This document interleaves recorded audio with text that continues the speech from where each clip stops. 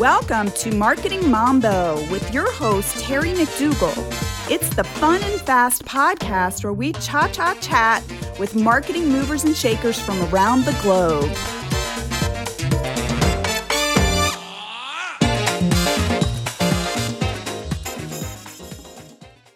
Hi, everybody. It's Terry with Marketing Mambo. And today I have Ilan Geva. He is a CEO whisperer, an international branding expert, an author and speaker who practices and teaches holistic branding for all brand touchpoint communications the way it's meant to be. He's a founding member of Medical Travel Insight and has spoken all over the world on the topic of medical tourism. Has also taught on consumer behavior, marketing, and advertising at DePaul University and University of Chicago.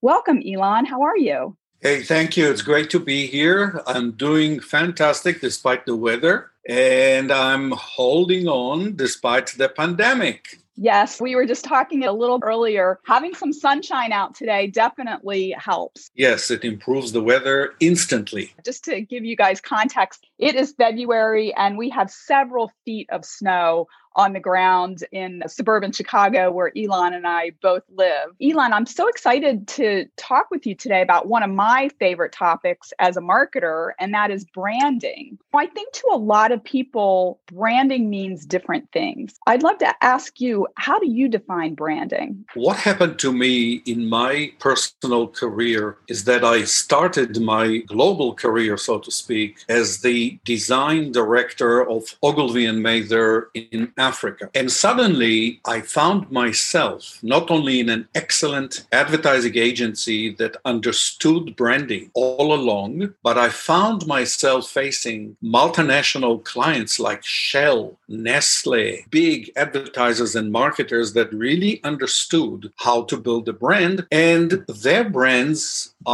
they've been around for a while, and everybody almost takes them for granted, not knowing exactly how much work has to be done in order to maintain those brands. But I noticed something else. As I was talking and starting to interact with the VP of marketing of, let's say, American Express or Nestle, and they spoke in a language that I could not even understand because I came from the creative side. I came from a design school, and I became a creative director, a design director. And the projects that I was doing were involving, let's say, big corporate identity programs for some of these companies. And suddenly I realized that there is a discipline called advertising and a discipline called brand. And branding always was a misunderstood concept, a misunderstood theory. And one of the reasons is simply branding is not a science. Branding in many cases is a matter of opinion.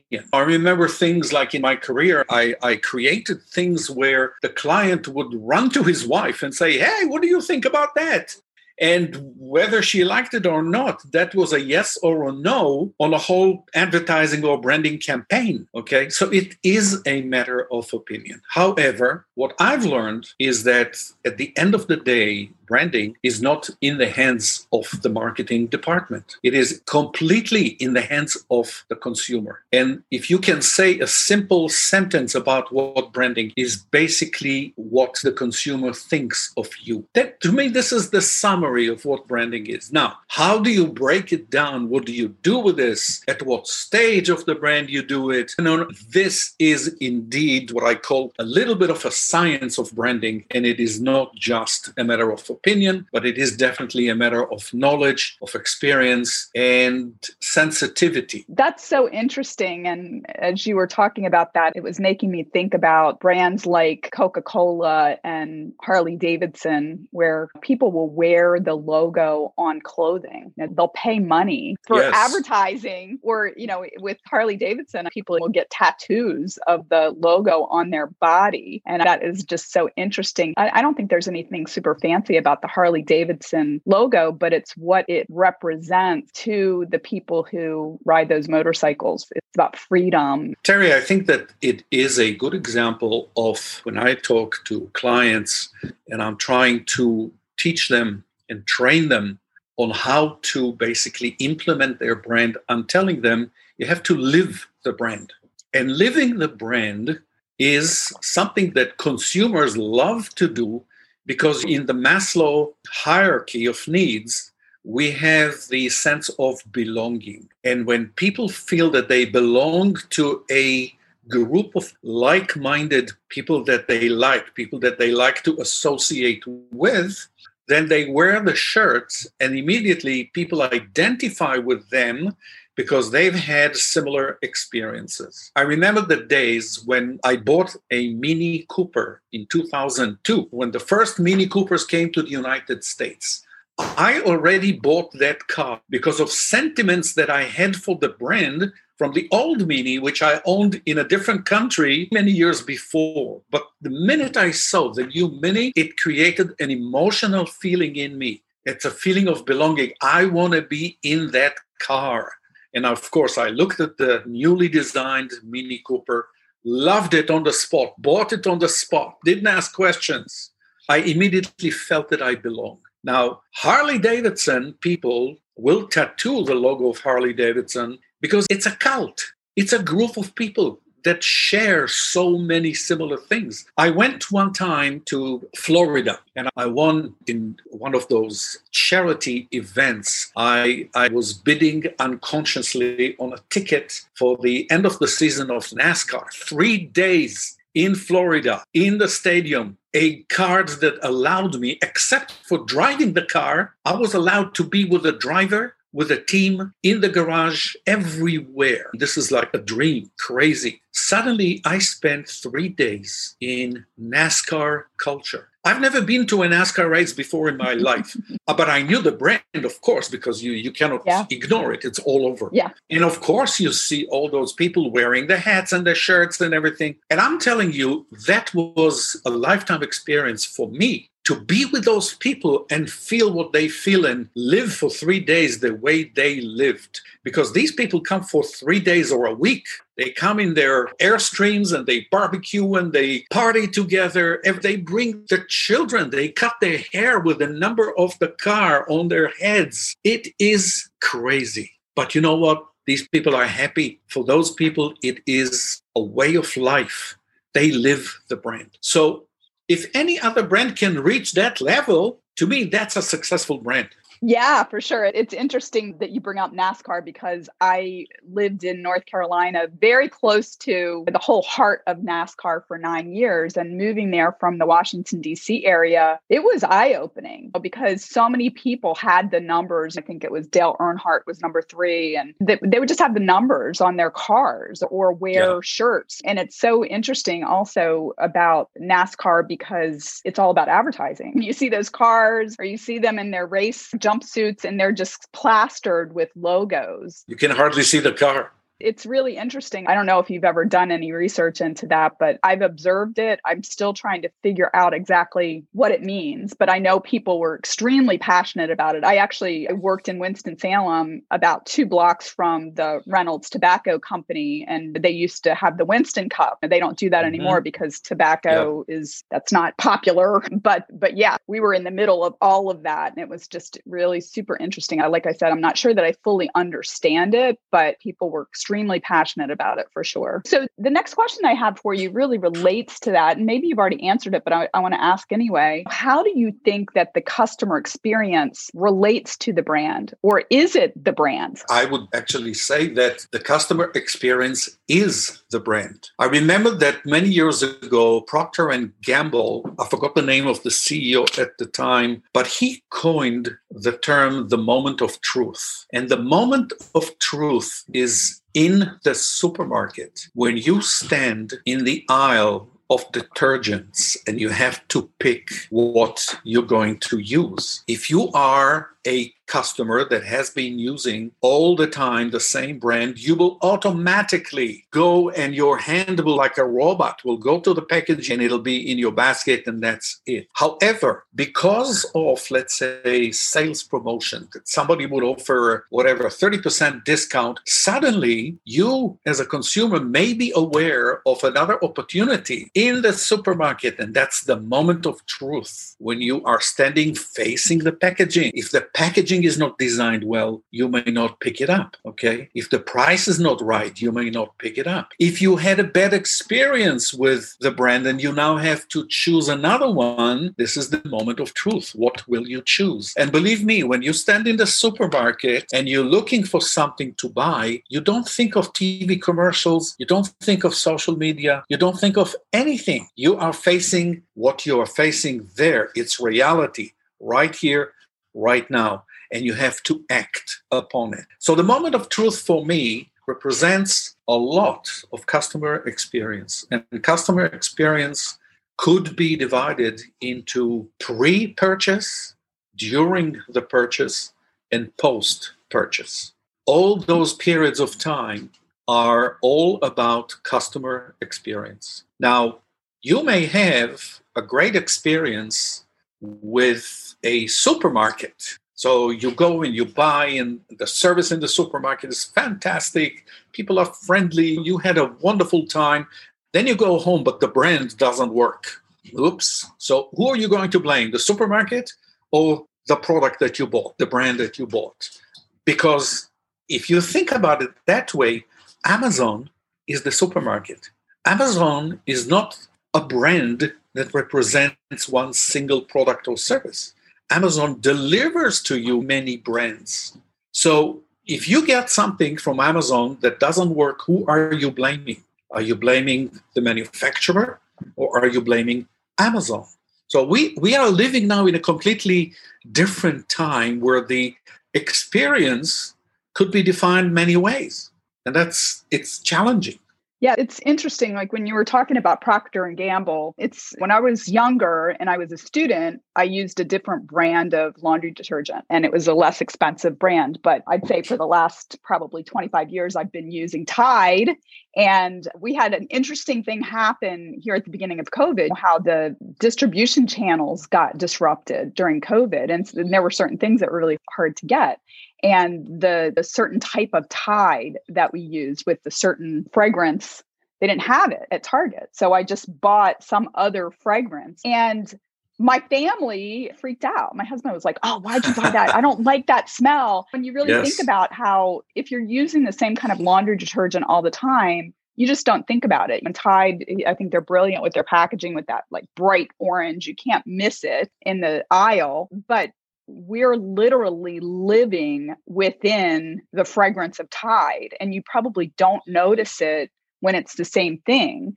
But then when I'm getting the like fresh sea breeze or whatever the other fragrance was that I got, everybody in my family was like, "Why'd you get that kind? I don't like that smell."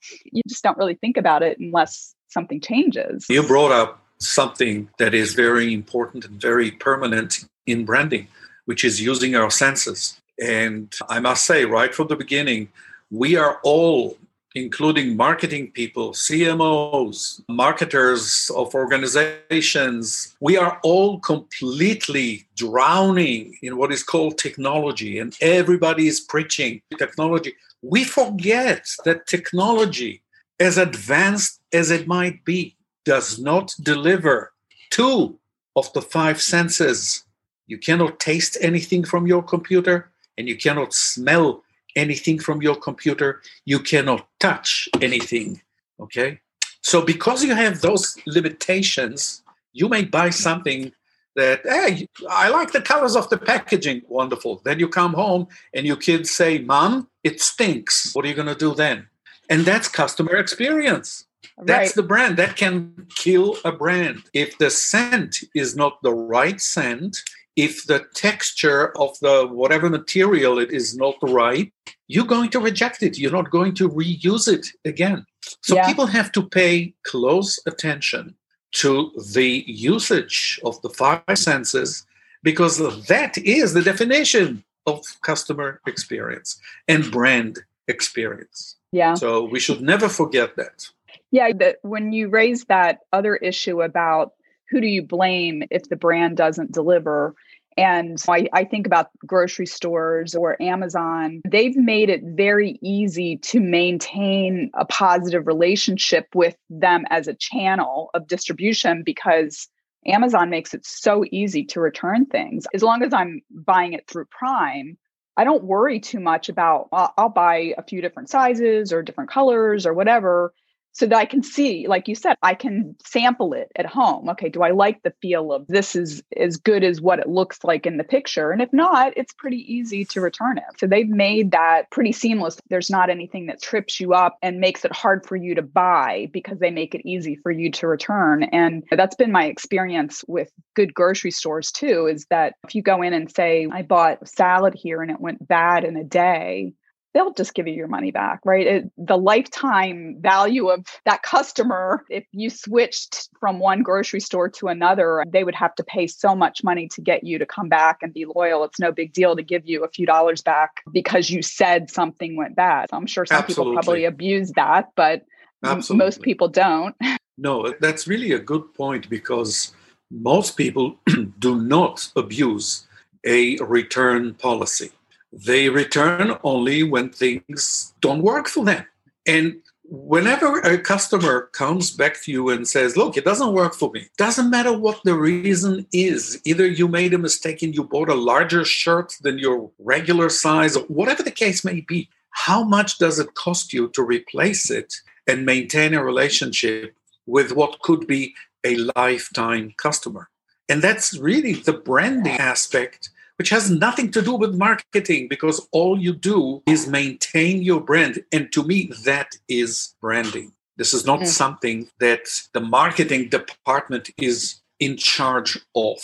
Mm-hmm. Speaking about Amazon, I think Amazon from day one was a brilliant organization, because not only that they worked on maintaining a fantastic relationship with customers, providing this kind of super service to their customers, but they have also worked internally on educating, training, and making sure that all their employees are living the brand. Now, I know that on one side, there are many complaints that they are enslaving their employees and the working conditions are awful and this and the other. But as an organization overall, as a brand overall, they have created something that before people understood what's going on, they became number one. And now they are literally controlling a whole category of customer service, including huge supply channels for so many other brands that without Amazon, those brands will be dead. And that's amazing. What they did is absolutely amazing. And I'm sure that a lot of it is confidential, but I wish I could learn from them so that I can teach other people to do what they did. And I want to add one sentence regarding customer service here, which comes from another giant company, Apple.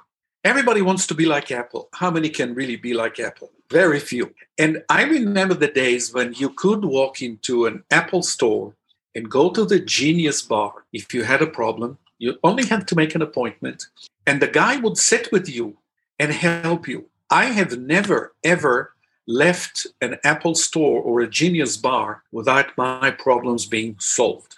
So one of the days, because I teach branding at the University of Chicago for 20 years, and I do have a whole presentation about Apple from day one. And I spoke to the guy, the genius. I spoke to him and I said, listen, could you tell me how are you trained to serve me? And he was laughing. He said, look, it's a secret. It's confidential. I cannot give you the details. But I can tell you one thing. I am not allowed to let you leave the store before I solved all your problems. What else do I need? That's it. In one sentence. Yeah, that's so powerful. It's funny because I went to business school. I graduated from University of Maryland with an MBA in 1995. That was sort of a low point for Apple. You know, Apple was different. They were the first one that had the graphical user interface, and then Windows copied that. And there were issues where there wasn't compatibility between Macs and MPCs and all of that. So you had to choose one or the other. And Macs had a leg up within the educational and graphic design world. But I remember us doing a case in business school. And the question was like, oh, should Apple open it up and not have proprietary software? Because it looked like they were on the way out, that they were going to be obsolete. And when you're talking about how does Apple do it? I was talking to somebody the other day and we were talking about the think different. They thought different from the beginning. I don't think that it's possible for their model to be replicated because there's so many different aspects of it that they really believe. They don't discount. They don't have to. When we were talking about cults, you and I are both doing this interview on Macs. I've got my earbuds in. I have my iPhone here. I am a proud member of the cult because the experience is just so different. And it's so thoughtful, even going back to when the iPod came out and the fact that the whole idea was, it wasn't about having an MP3 player. It was about having 1,000 songs in your pocket. And before the iPod came out, thinking like, oh, should I get one of those MP3 players? Because I didn't understand how they worked. It was too hard. And they've just made everything very easy. Everything's very compatible. Everything is very intuitive. And I think that's what makes people very loyal, is that it's just easy. Apple has adopted many years ago what is called design thinking. And design thinking is a very important element in branding overall because it encompasses everything that creates the experience.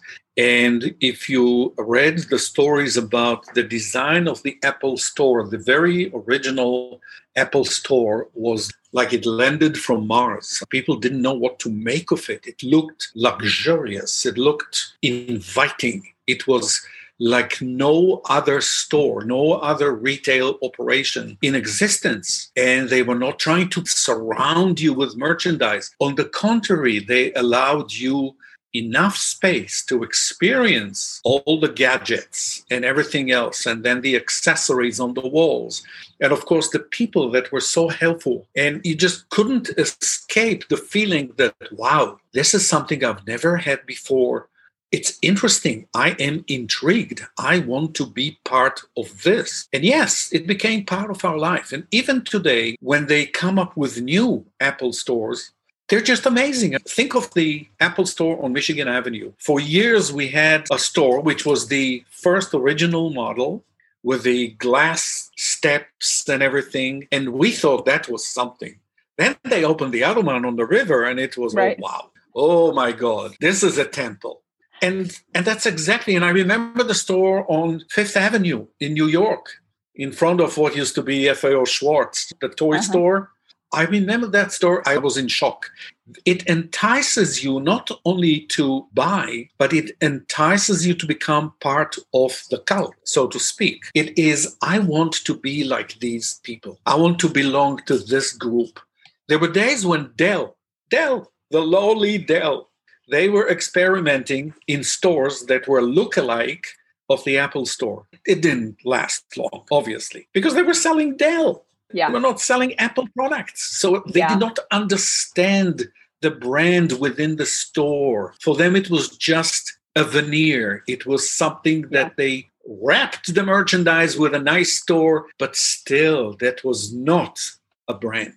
It was a lookalike. What you're talking about is that Apple's brand is in the DNA, and everything that comes out of that is Apple. And it's amazing to think back about how I'm sure that they had this all planned, but like the iPod, I actually went to an event and I won an iPod in a drawing, and I didn't even really know what it was. It was the Nano, like the small one. And I came home and my kids were so excited. They were so amazed by this thing. And that was just the beginning of this much bigger vision that obviously they had and they were working on for years to create the smartphone, which it's amazing to me to think about how much that has changed everyone's lives and that we didn't even realize it was possible. I can remember even with the touch screen, I was like, what? Where's the buttons, right? For people that are older like you and me, it's, what? You don't have to like do the rotary dial? It just... But you're touching upon another point, which is Apple gave us things before we even knew that we need them. And one of the legends about Steve Jobs is that he never used market research. and he was quoting Henry Ford when Henry said that if I asked my customers what do they want, they would have said, I want a faster horse, okay? Because nobody imagined that there could be a car in the future. So Steve Jobs was one of those people that basically believed that I can envision, I can create what people need and want at the same time without them even knowing what they need and what they want. But once it'll be there, it will be so perfect and it will fit their lifestyles in such way that they will not be able to exist without it. Look what's happening now. iPhone has been threatened by Chinese brands, by God knows who. No, they're still number one. Nobody can touch them. It's amazing. And why? Because I guess, and I traveled in the world and I went into some of the other stores of Samsung, of Xiaomi, of all those other competitors. It is not the same. I'm sorry. And I'll bet you anything that when you work with the Chinese-made phone, which might work perfectly in China, when I hold it in my hand, I don't have the same feeling. I'm sorry. I feel like I miss a finger or something. So that's what they created for us. And the only bad thing I can say about Apple is that as a brand, they also created expectations.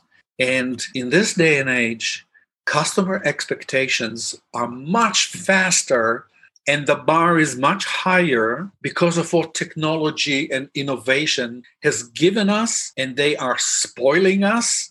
And now we want everything in 5 minutes. Yeah. And if you don't do it, you're doomed. So now people are sitting around waiting for Apple to come with the new shining whatever. And all they do is just improving existing products. And the improvements are significant. And yet, for the critics, it is not enough. They want more. Yeah. They don't know what they want because this is what Apple is doing. They're not telling us what are we going to get. But that's how we were programmed by the world today to expect things quickly, instant gratification, and everybody keeps saying, hey, surprise me. Yeah, it's funny. I was thinking about this earlier when we were talking about Amazon, when they first started offering the Amazon Prime, $99 a year and free shipping. And I think you got the movies with it. And I thought, gosh, why would I not do this? I think in a year I would definitely, and this was before I was using Amazon for everything, but how smart they were with that, because I would only use Amazon occasionally before that. If I couldn't find something I wanted at Target or whatever, I would go to Amazon. And now, of course, I have the app on my phone. And if somebody in my family is saying we need this, I'm just putting the order in and it's coming in the next day or two. It's been really funny when you're talking about expectations, because I ordered a couple things to be delivered by Amazon a few days ago when we were getting all the snow, and the deliveries were delayed by a couple days, which meant that I was getting the things in 3 or 4 days instead of 1 or 2 days. I was feeling like that was an issue. I understood it, but I also was like, I need this. Like, why is it not here? I need it now. Yes. And I will order things from The Gap and Old Navy, and their stuff will take 2 weeks to deliver. And I get really impatient with that. And I'm like, what? And it used to be that sometimes it would take weeks for things to be delivered when you were ordering through mail order. And it's just amazing how our expectations have changed based on the service level delivery that Amazon has set, and also how it's become such a competitive advantage for them that even if there's another organization has something that could even be better, but if I have to wait 5 days to get that rather than the next day. One of the things, again, it's another example of the brand experience. Amazon, at a certain point, realized that they cannot rely, not because of quantities, but because of reliability and the delivery of their own brand. They realized at a certain point that they cannot rely anymore on UPS, FedEx, and the postal services. And they created their own huge organization with airplanes, with trucks, with you name it. They delivered themselves. Mm-hmm. And they have all the logistics. They created a whole logistics division, mainframe computers that they can control with them, everything. And the delivery of Amazon is so far superior to anything else. And now I know that if I have a choice, I hope that they had also just a delivery service for other things that I want to ship. Why? Because brands like FedEx are not reliable anymore. Ilan, I feel like we could just talk forever, but I try to keep my episodes to somewhere between 30 and 40 minutes. So I'm going to wrap it up here, and we're actually going to make this conversation a two-parter. So if you enjoyed my conversation with Ilan today, tune in next week because we will continue this conversation.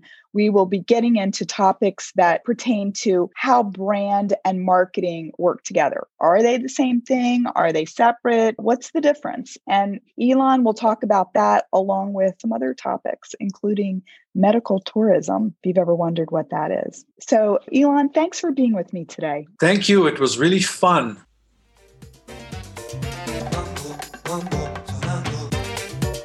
Thanks for listening to this episode of Marketing Mambo. If you enjoyed it, please subscribe, like, and share. I'd love to hear from you. Check out the show notes for my social media and contact information. Until next time, adios.